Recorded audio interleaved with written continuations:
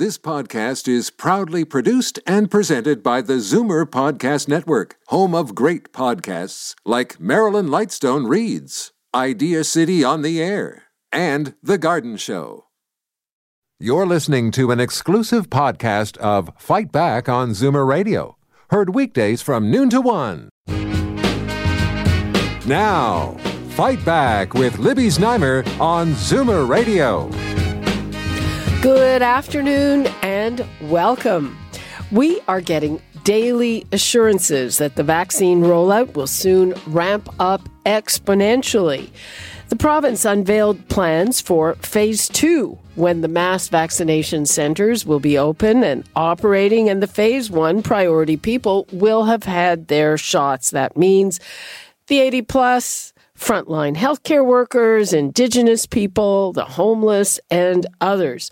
But the list of criteria that will make people eligible for Phase 2 has prompted a lot of worry about queue jumping. That's because in addition to going by age, it will include people with certain health conditions. But they won't have to prove or qualify that they have any of these conditions. The province is relying on the honor system, and some say we actually just don't have the wherewithal to be checking those things. So what do you think? Do you think it's going to be a big problem? The numbers to call, 416-360-0740, toll-free 1-866-740-4740. We're going to be checking in with a number of people, starting with Kerry Bowman and Dr. Alon Vaisman. Dr. Kerry Bowman is a bioethicist at the University of Toronto. Dr. Alon Vaisman, infectious disease specialist at the University Health Network. Hello, and thanks so much for being with us. Hi, Libby. Hi. Let's start with Dr. Bowman.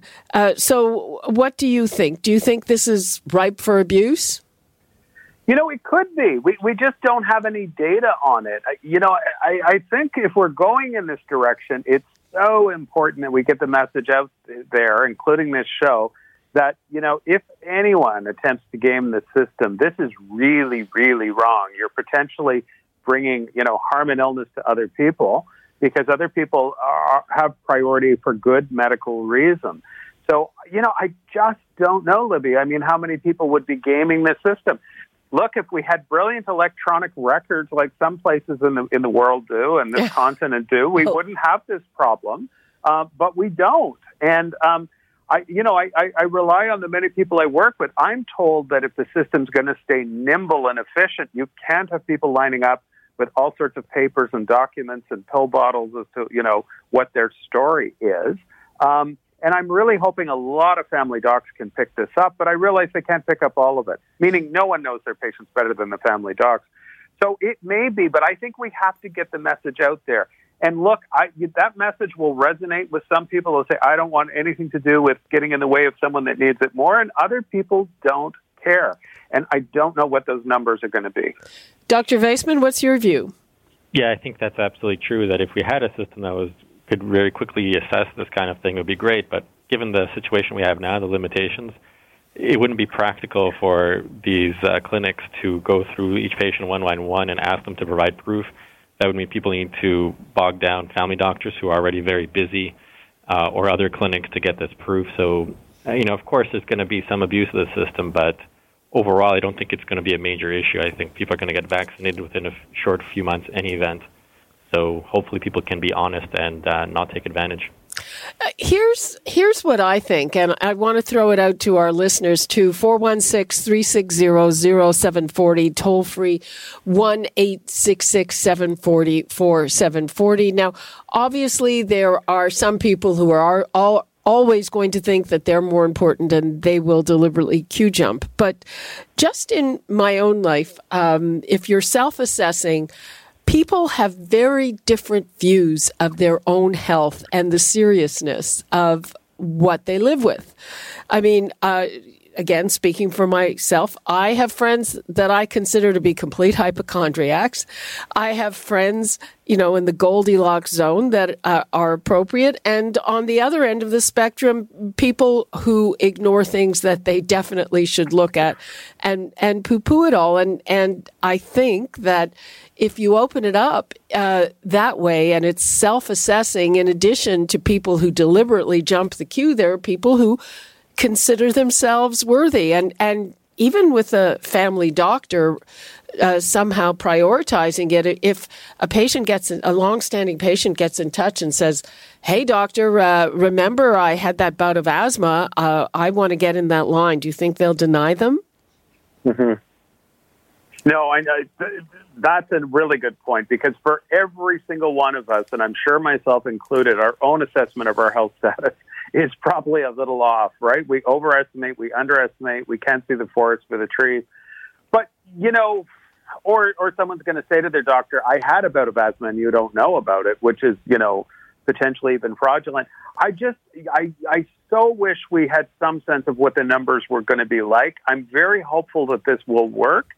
But look, I did some interviews on this yesterday, and I got some very, very heartfelt emails last night from people saying, you should see what I'm living with and what my wife is living with and how long it's been.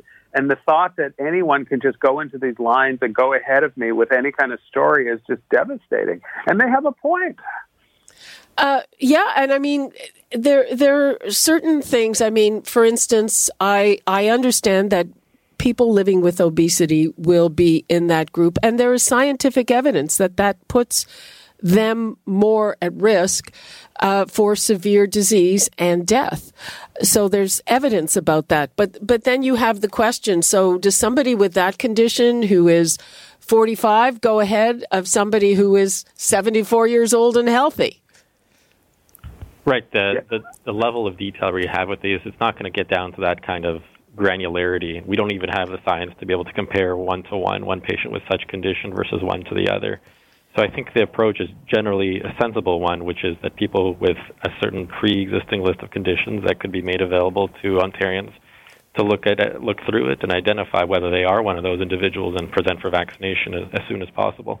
So, I mean, again, that's why there is a certain perception of a free-for-all, because there are lots of different groups in the priorities, and then it's a matter of who can get a booking first, which is to a certain extent almost a matter of luck. Dr. Bowman? Yeah, no, it's a matter of luck, and it's a matter of who's got a son or a grandson or a granddaughter who you're going to pay. This is a real example, by the way, from what I've been hearing, literally pay someone to stay online for the hours and hours it's going to take to get a booking, So there's that. And imagine people that have no one to help them with those types of bookings. Look, is there injustice in the system? There's no question about it. But, I don't want to simplify it. If there's enough vaccines and things begin to move quite quickly, and that's what we're told is likely going to happen, it'll be a rough couple of weeks in terms of ethics and priorities, but it will start to get better very quickly. That's my hope. I don't see any easy ways around it. My take on this, remembering I'm PhD, not MD, but when I look at, I've worked in hospitals, most of my life. When I look at the Ontario criteria, it makes a lot of sense to me. I do get it that there's subjectivity to a lot of these categories, but I don't know what more you can do. I find the categories very clear to me, but there's subjectivity within those categories. Okay, and I mean, my thing, and it has been a bee in my bonnet, and I know that there are some people in the audience who want me to get off this, but I won't, is that, when I look at the countries that have been most successful, they say the biggest factor for severe disease and death is age, and they go by age, and it's simple, and it gets done. And all of this, I think, complicates it, and it means that there are probably quite a few people, a lot of people who, for various reasons, will have to wait longer than they should when they are at risk because of their age. Yeah. But, you're not alone with that. That's pretty well my view. With so much, even from as an ethical construct, if there's ambiguity with complex diagnoses, what cuts through that ambiguity? And the one thing that cuts through the ambiguity is a person's date of birth. Of course, there's a lot of factors that come into all of our health status. So I do think age has to be prioritized very, very strongly. I just don't think we can have a situation where age is the only criteria for long periods of time. But until we reach, especially those higher cohorts of age, we really have to. And, there's many people that would support that argument. The way to cut through the complexity is stay with age as a primary driver of this from both an ethical and clinical point of view. Okay, well, they haven't done that so far, Dr. Vaisman. Right. Once you get down to a certain level of age, when you start opening it up to people with the comorbidities, then I think you are going to capture a lot of people who would strongly benefit. So, for example, we're starting off with the 80 or older, then moving down one age group, and then that group with the comorbidities will be allowed to be vaccinated as well. So you're getting into a group of people who may be at higher risk despite being a lower age.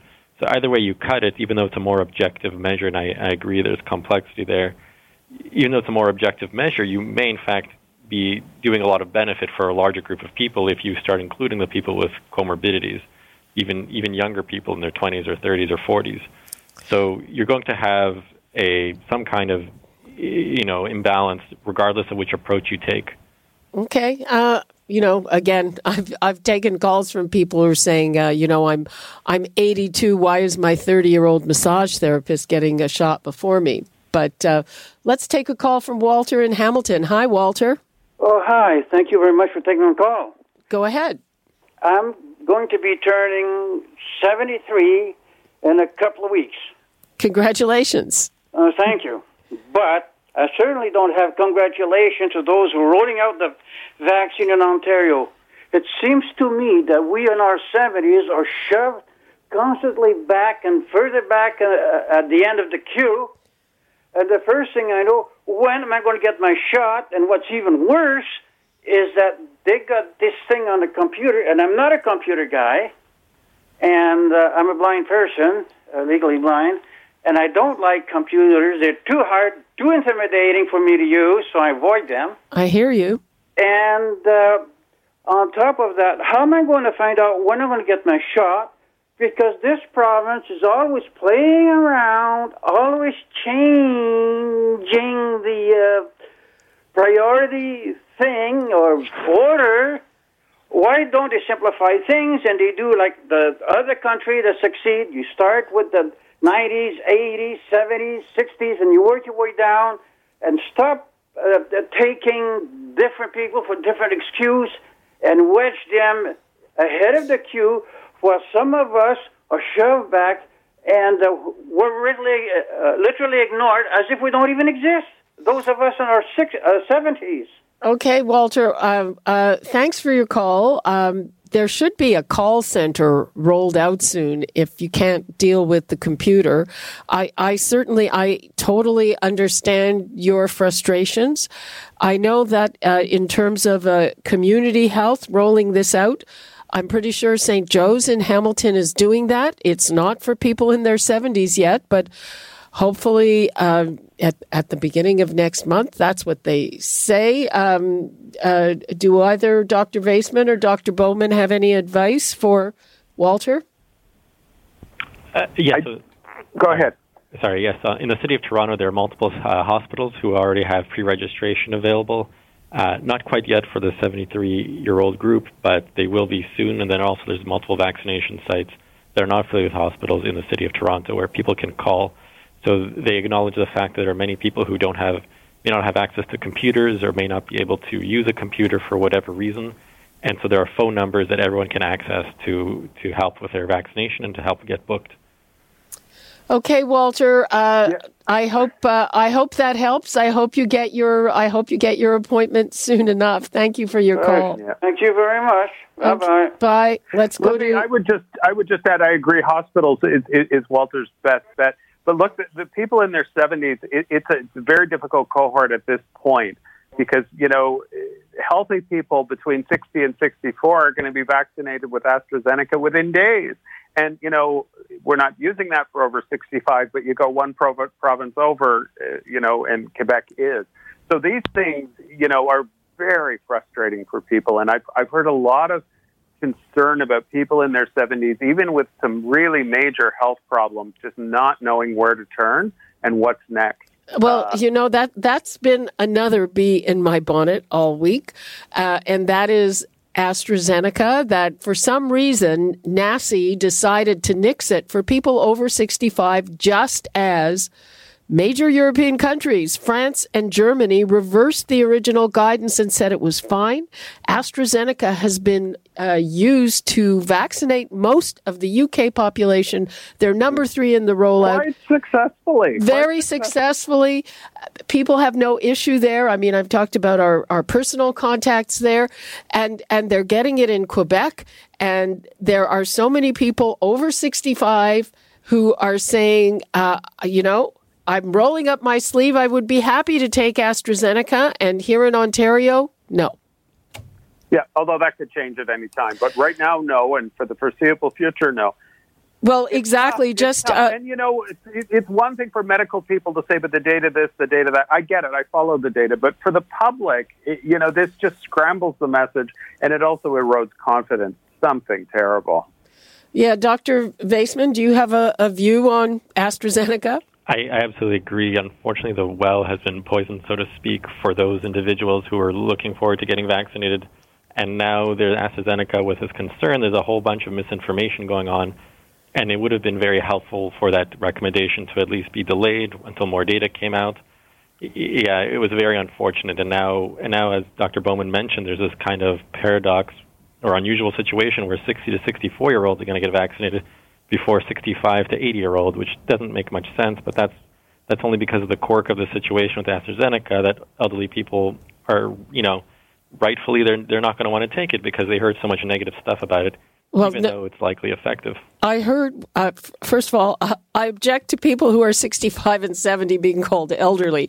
But yes, I agree that with a lot of people, the well is poisoned there. But I'm also hearing from a lot of people in that age group who would be happy to take that vaccine. Yeah.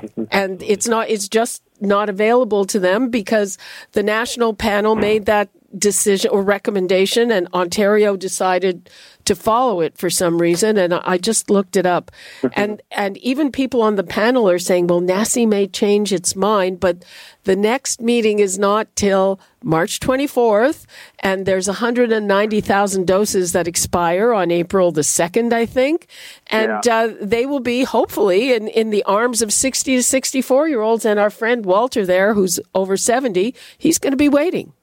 Yeah, he won't get it. I know. And if that distribution works, it's a very difficult one. I know a lot of very medically informed people, 65 plus, that would be more than willing to take AstraZeneca. They followed the research. They understand it. It's difficult. And the erosion of trust is what I keep circling back to, is just huge. And the anger that it engenders. Yeah, I mean, the other message, I'm going to try to take a few more calls before we wrap up. But the message that I'm trying to get is that, hey, this whole thing is new and the information is changing, and the fact that it's changing isn't a bad thing. But I know that's very hard for a lot of people to wrap their heads around. Yeah. But you're right, Libby, because a lot of the new information, a lot of it, when you look at it, it's fairly positive, right?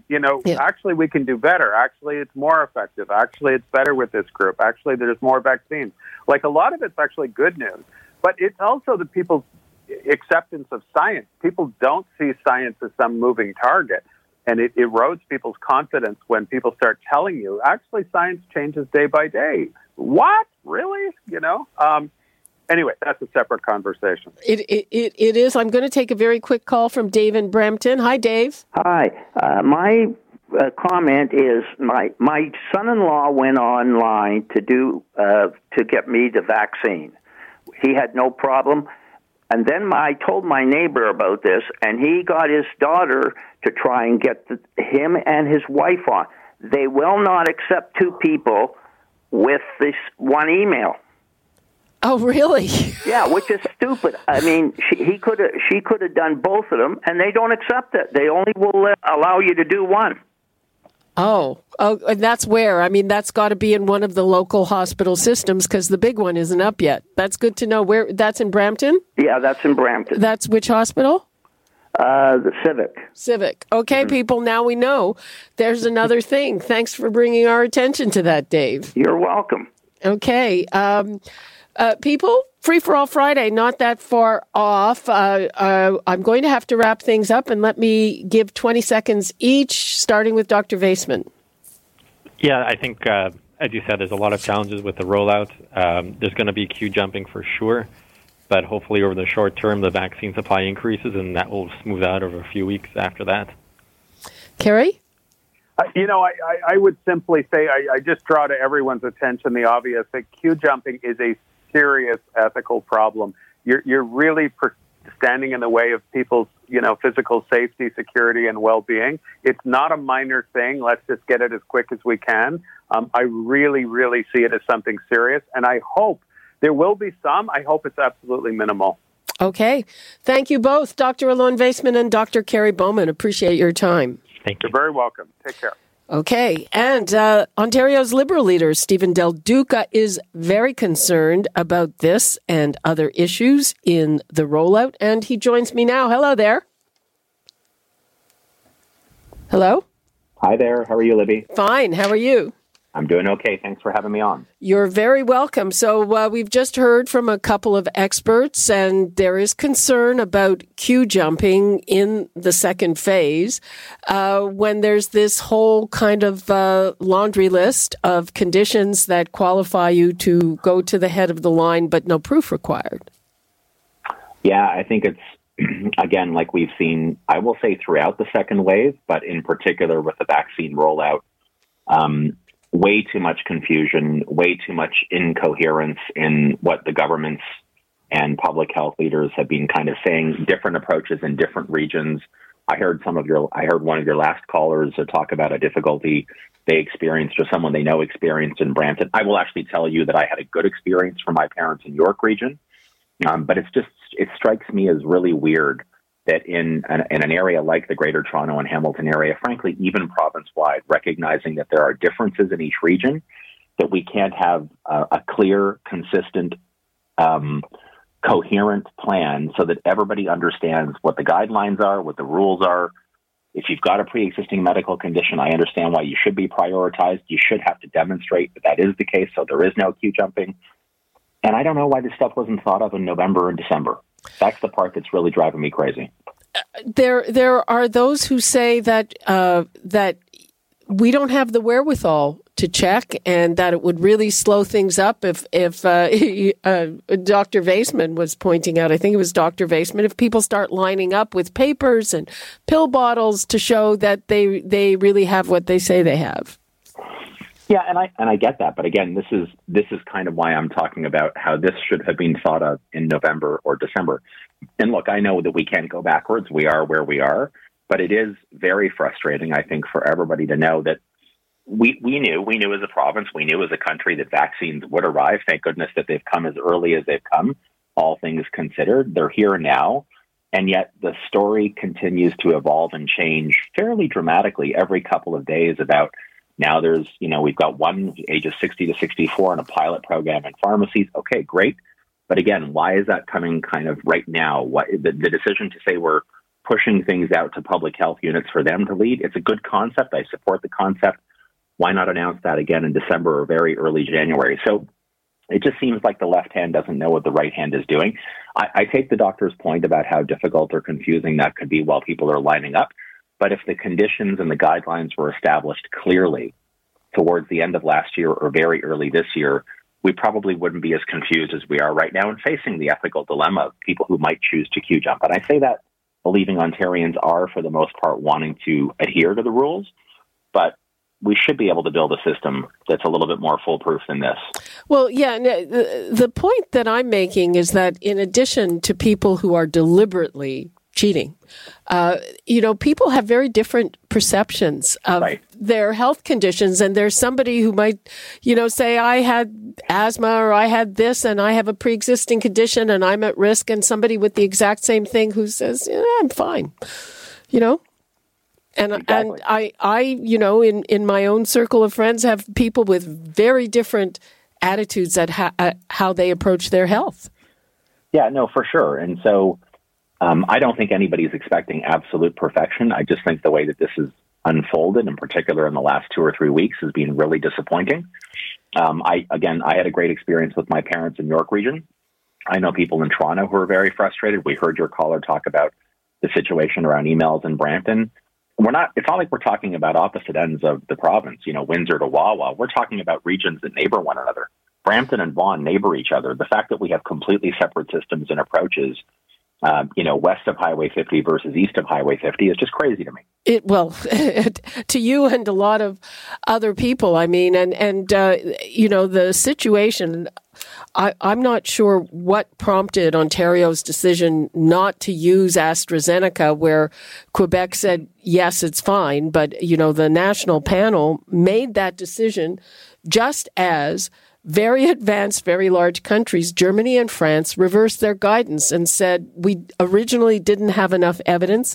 Now we have plenty of evidence from the UK, which uses that vaccine mostly on all age groups. It's fine. Yeah. And so in Quebec, they're in a position, because they're using it, that they're going to start going down the age group very shortly. And I'm getting calls from people in their 70s and frankly also people over 80 who can't get in. Yeah, no, but again, that goes to the whole issue of the confusion, the lack of a real plan from the very beginning, and frankly also how consistently throughout the pandemic it's a fact that Ontario has lagged behind other provinces in some really critical areas. So we could talk about long-term care and the hiring up of personal support workers and their training. Quebec started theirs June the 2nd. Doug Ford just announced Ontario doing the same thing a few weeks ago. Similar with the approaches on the AstraZeneca vaccine. I don't understand why our province, with all of our capacity, all of our prosperity, and some really brilliant people in the healthcare world, why we are continuing to lag behind, except I say that it is a failure of leadership coming from the very top. In our next segment, we're going to talk about some of the explosive testimony to the Long-Term Care Commission. So I may as well ask you about it. Alison McGeer, very senior member of the scientific panel. We all know her back from SARS. And she says that we did poorly in the second wave, and Ontario chose not to do the things that were necessary because of the expense, which I think it's an explosive charge. Though when we watched Quebec do those things, introduce paid training and put infection control officers in every home, we all kept asking, why isn't Ontario doing that? We did, and we kept on. We were spun by Premier Doug Ford and his team about how much they claimed they were doing. They blamed Liberals, they blamed the federal government, they blamed everybody under the sun instead of saying we have the financial capacity. I mean, let's not forget, Libby, throughout this pandemic, whether it's the Financial Accountability Officer or they themselves, their finance minister saying this just a few weeks ago when they announced that they had put $4 billion into their contingency fund, which was a choice, by the way. They had the money. Doug Ford had the money. He just didn't have the interest or the experience to know what needed to be done in that moment. Instead of just getting up in front of the people of Ontario, issuing platitudes every day, bragging about how great Ontario was doing. And in fact, hundreds of additional seniors in this province lost their lives in the second wave in long-term care. It was always going to be tough, but I think a lot of them lost their lives for reasons that were within Doug Ford's control to prevent or at least reduce the risk, and he chose not to. And that's, to me, heartbreaking. I think it's absolutely unacceptable, and I believe there needs to be accountability for that. Okay, well, let us hope that there is accountability. On that note, I will wrap you up. Stephen Del Duca, leader of the Ontario Liberal Party. Thank you, Libby. Thank you very much. Okay, people, we are going to take a quick break, and when we come back, we will talk to the deputy leader of the opposition, the NDP, about that report on long-term care. We'll have that when we return, and we'll keep taking your calls about the vaccine rollout, so hang with us. We'll be right back. You're listening to an exclusive podcast of Fight Back on Zoomer Radio. Heard weekdays from noon to 1. Fight Back with Libby Znaimer on Zoomer Radio. Welcome back. I am about to talk to Deputy NDP leader Sara Singh, but first I just want to wrap up something that is hanging from the previous conversation because I think we might have some useful information. So first I'm going to take a very quick call from Keith in Toronto. Hi, Keith. Hi. So you want to talk? Nice to talk to you again. Yeah, I had only two comments. North York General, they're only taking one registration at a time. I tried to get, I thought that I could do my wife's at the same time, but I couldn't. Because you have the same email. That's right. Okay. Well, she doesn't have an email, so I had to do like a twice sort of thing. Okay, well, maybe the point, thanks for bringing that to our attention. The point that I wanted to make for people, if that's an issue, it is very quick to set yourself up with a Gmail account. It takes just a few minutes. So if you're trying to register two people who share an email, and if somebody is helping you or you do it yourself, just set up the second email account before you do it, and you won't have a problem. Okay, thank you. And I wonder, seeing as they have both our names, would they do both at the same time, or could it be separate? I think it could be separate, and you're lucky to get. So yeah. I wouldn't be complaining about that. No, I'm not. I'm just wondering. The other question was, some hospitals in Toronto are doing the over 80 people. Yep. Is there some reason some of the other ones aren't? Probably because they don't have supply. Or I can't really answer that, but if there's a hospital doing it in your catchment area, that's your best bet. Oh yeah, but they're not doing it right now, but I assume it'll happen. Okay, thanks very much, Libby. Okay, you're welcome, Keith. Thanks. Okay, so to Deputy Leader of the NDP, Sara Singh, and as I was mentioning before, the Long-Term Care Commission heard shocking testimony from Alison McGeer, and she said, to remind you, that the province rejected proposals that would help long-term care residents through the second wave because they were too expensive. Sara Singh, thank you so much for being with us. Thank you so much for having me on, Libby. Okay, so what was your reaction reading that transcript?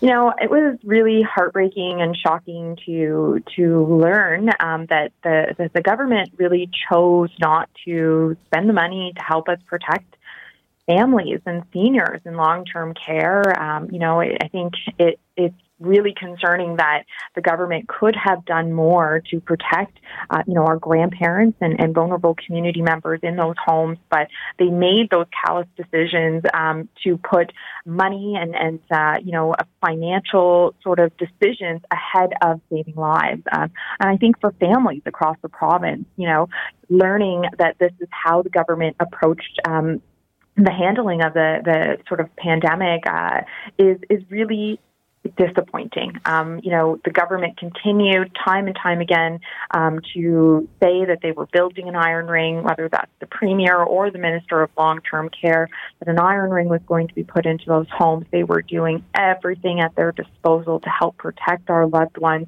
To find out through this testimony from Dr. McGeer that did not happen, I think is really disappointing and shocking for many. Okay, I want to read some direct quotes because, the first thing, when I heard the headline is, where does she have the proof of that? And she sits on the province's science advisory group. And here's what she said. She said, a number of proposals went to the ministry, and that's the Ministry of Health, though some may have gone before the Ministry of Long-Term Care. And she said all of them, they were proposals about what could be done. All of them were deemed by the ministry, that's the Ministry of Health, to be too expensive. So here's another question that I have. When she refers to the ministry, I'm assuming that she refers to the bureaucrats, the civil servants who are running it. So from what you know, if the ministry or if some civil servants deemed it too expensive, would it have even been put before the minister? I think at the end of the day, the buck still stops with the premier and the minister. They are making those final decisions. I think that the decision was made throughout the pandemic to not spend the money where it needed to be spent, to not make the investments, whether that was addressing staffing shortages, whether that was helping to transfer patients out of ward rooms, whether that was, making sure there were infection control experts in every single home. Those investments did not happen. And I think the testimony is very clear that those proposals were put forward to the ministry, which I would argue includes the Minister of Long-Term Care and Health, in making those decisions to not move forward and make those investments that were needed to, frankly, protect our seniors, prevent deaths. Many people died very lonely and painful deaths because these investments weren't made. And it's really disappointing that the government made those decisions based on trying to save money rather than save lives. Sarah, does it not make a difference who made those decisions? I mean, to me, it does make a difference. Did that proposal ever get before the minister? I mean, especially if you want to hold people accountable. I mean, and no, the bucks definitely should stop there one way or another, but do you not think it makes a difference? It absolutely does, but I think that those proposals certainly did come to the minister's attention, and those decisions were made not to make those investments because it would cost too much. And again, I think that's really cold and cruel to be, sort of looking at folks as an opportunity cost when we should have been throwing everything we have at this pandemic and into our long-term care homes to protect our seniors and loved ones. The government, frankly, chose not to, Libby. And at the end of the day, this is why we have the Long-Term Care Commission. I mean, New Democrats pushed for a public inquiry, but we have the commission to help us bring this to light and help us have some transparency and accountability. What the minister and the premier continue to reassure the public was that every investment that was needed was being made, every measure that they could have implemented was being implemented, and what we are learning through the commission is that that was not the case. What do you think can be done, or what do you plan to do in terms of trying to hold the government to account? I think there are a number of measures that we have proposed to the government. I think as opposition, we have tried to not just be critical, but also propose solutions that the government should implement. For example, infection control experts in every home, having a minimum standard of 4 hours of care for folks, ensuring that we address the staffing crisis. These are all elements that New Democrats have proposed in the legislature, as well as through our plan in terms of how to re-envision long-term care here in the province of Ontario. What's unfortunate is that the government has chosen not to act on those recommendations, not only from New Democrats, but from its own scientific panel and health experts around the table, but it continues to choose to save money while it sits on billions of dollars from the federal government. It chose not to spend those dollars into our sector here. It just announced that it will eventually get to 4 hours of care. That's not for a few years, and it announced a big hiring spree after this is all over. Are those good measures? Libby, absolutely, they're great measures, but we're about to celebrate the 1 year anniversary of the pandemic, and we're now hearing these measures come forward. Where was government all summer long while other provinces staffed up long-term care? They hired PSWs. They increased infection control measures in those homes. This government didn't do any of that. It's cold comfort for families, I think, now, after the fact, after we've gone through a second wave, we are potentially facing a third wave, that now, a year later, that's when this government decides to act. I think it's a little too little and a little too late for many people who have already lost their loved ones and many that are continuing to suffer in our long-term care homes currently. Okay. Sarah Singh, Deputy Leader of the NDP in Ontario. Thank you so much. Thank you so much, Libby. Have a great one and stay safe, everyone. Thank you.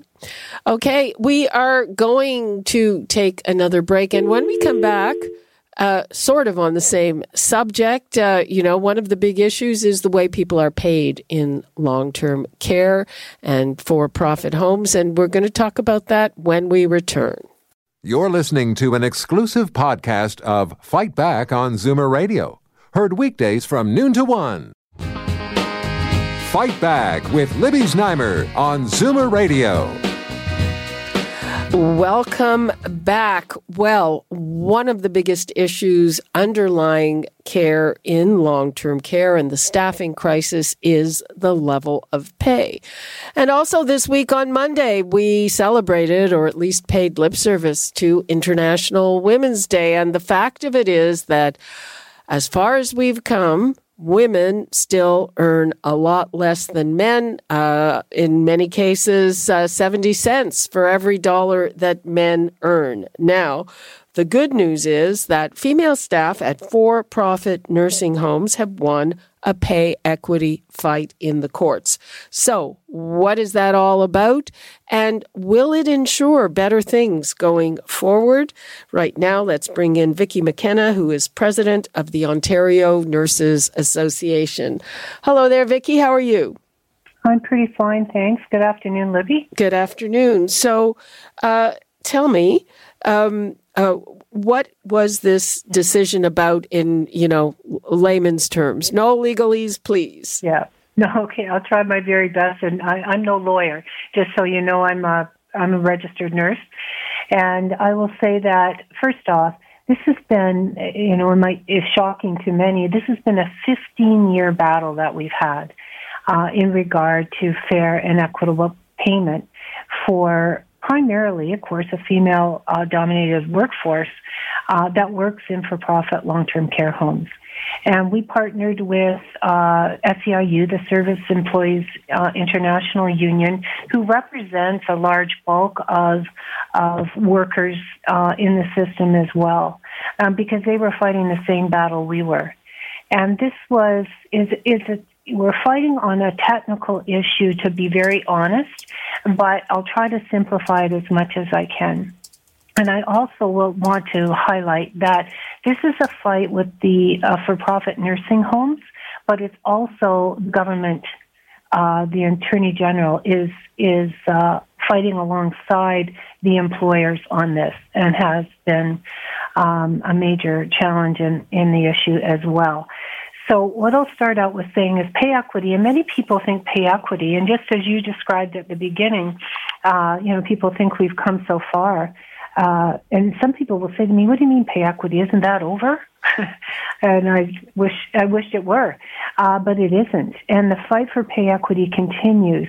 And it continues for a number of reasons, depending upon the sector you work in. But in this particular instance, it is about the method of calculating pay equity and pay equity maintenance.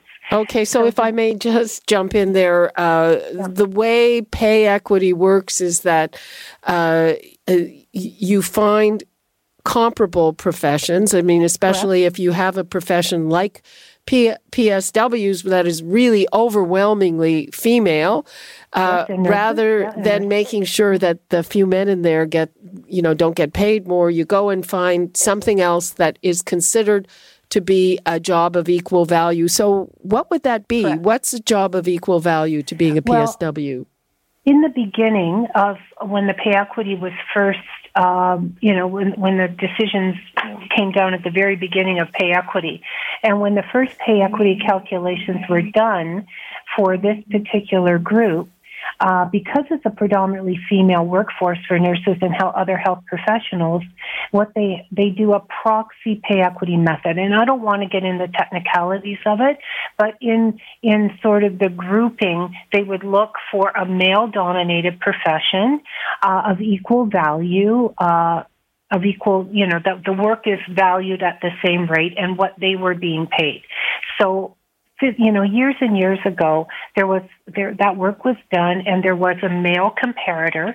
That was this is your comparator, and then the salaries were aligned.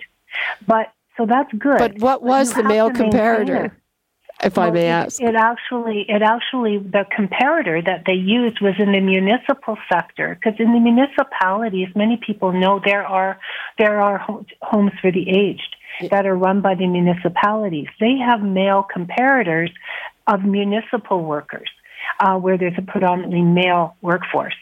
So way back then, Libby, that's what the comparator was. So that's good, check.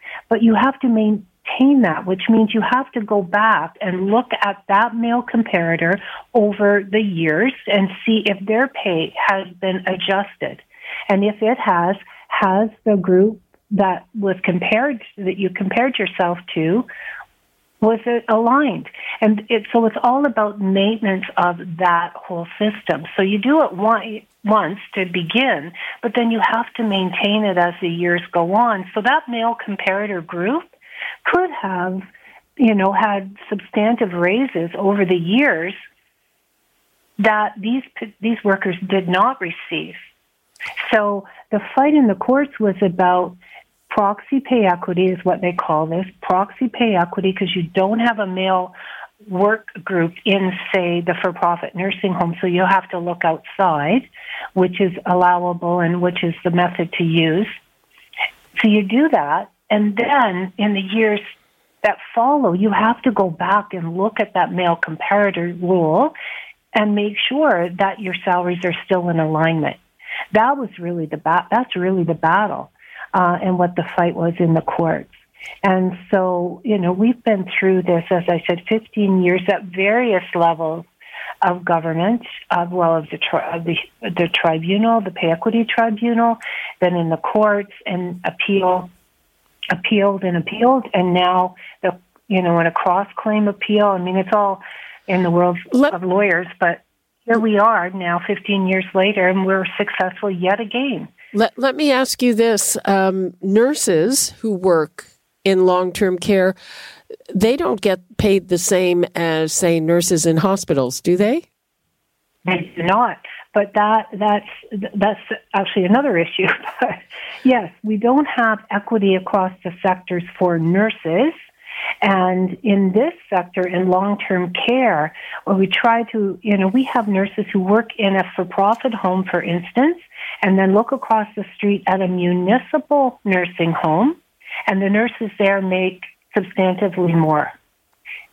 And so, this is the equity issues that exist in the sector. So we look to like work. So we, of course, looked at the municipal homes as well, because they're really our best comparator when we're talking about nurses in particular. And that's the group that I represent, so I can't really talk about the other workers because I don't have all that background. But nurses, doesn't it make sense that nurses who work in a long-term care facility should be making the same amount of money, and they're not. Mm-hmm. And so that is where, for us, our focus is that, certainly. SEIU or the other unions involved would have to give you specifics on the job classes that they represent, as well on their comparators. But it's, it is about fairness and equity. And in this sector, one of the things that nurses tell me is that, I really love long-term care. I really want to work there, but I don't want to work in that home because, why would I do that? I'm not going to have the same working conditions as if I would work across at the municipal home. Or, we have a problem recruiting nurses into this sector for sure. We need to make sure they're paid fairly and equitably, and it's for all workers. Staffing is a huge problem in long-term care, and it's about recruiting nurses and healthcare professionals, and it's about retaining them. Well, it's also we have to be fair, right? Yeah, I mean, in the economy in general, there's a discrepancy between, say, union shops and non-union shops, for the same type of job. And, small business and big business. I mean, there are these discrepancies all the way throughout the economy.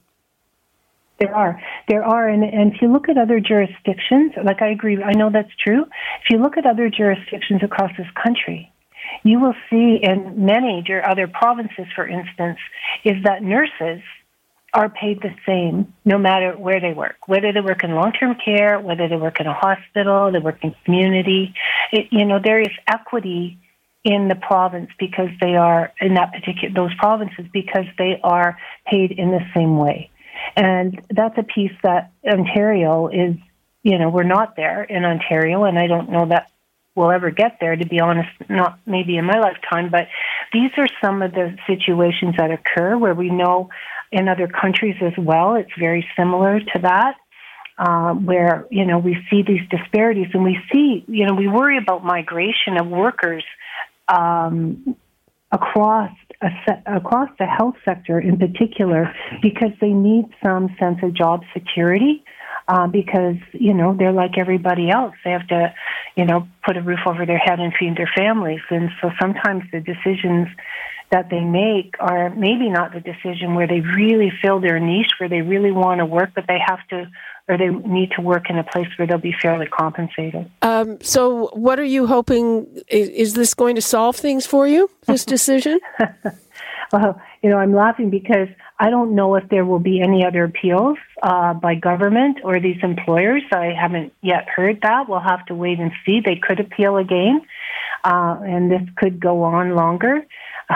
It would be good if it was like, okay, haven't we all spent, hasn't the government, haven't these employers spent enough money on litigation, and shouldn't we be done, and they could be investing that money in the care of residents in this province? I think that would be a good thing. But even this decision, having it come down, we still have a lot of work to do ahead of us, because now we have to actually enter into the pay equity process, which is doing the job evaluations and gathering the data to make to work through the calculations and make sure that we're doing things properly. And we do that with employers. I mean, it's a partnership when you do this, but we haven't even started because we have been dealing with trying to get this decision through the courts. Okay, for all these years. Congratulations on your start getting the decisions. Thanks very much for joining us. Oh, thanks so much, Libby, and everyone. Please take care of yourselves and be safe. Okay, thank you. Thanks. Bye now. Bye-bye. Okay, that's Vicki McKenna, president of the Ontario Nurses Association. That's all the time we have for today and tomorrow. It's the official 1-year anniversary since the pandemic was declared to be a pandemic. We'll be back here tomorrow. You're listening to an exclusive podcast of Fight Back on Zoomer Radio. Heard weekdays from noon to 1. This podcast is proudly produced and presented by the Zoomer Podcast Network, home of great podcasts like Marilyn Lightstone Reads, Idea City on the Air, and The Garden Show.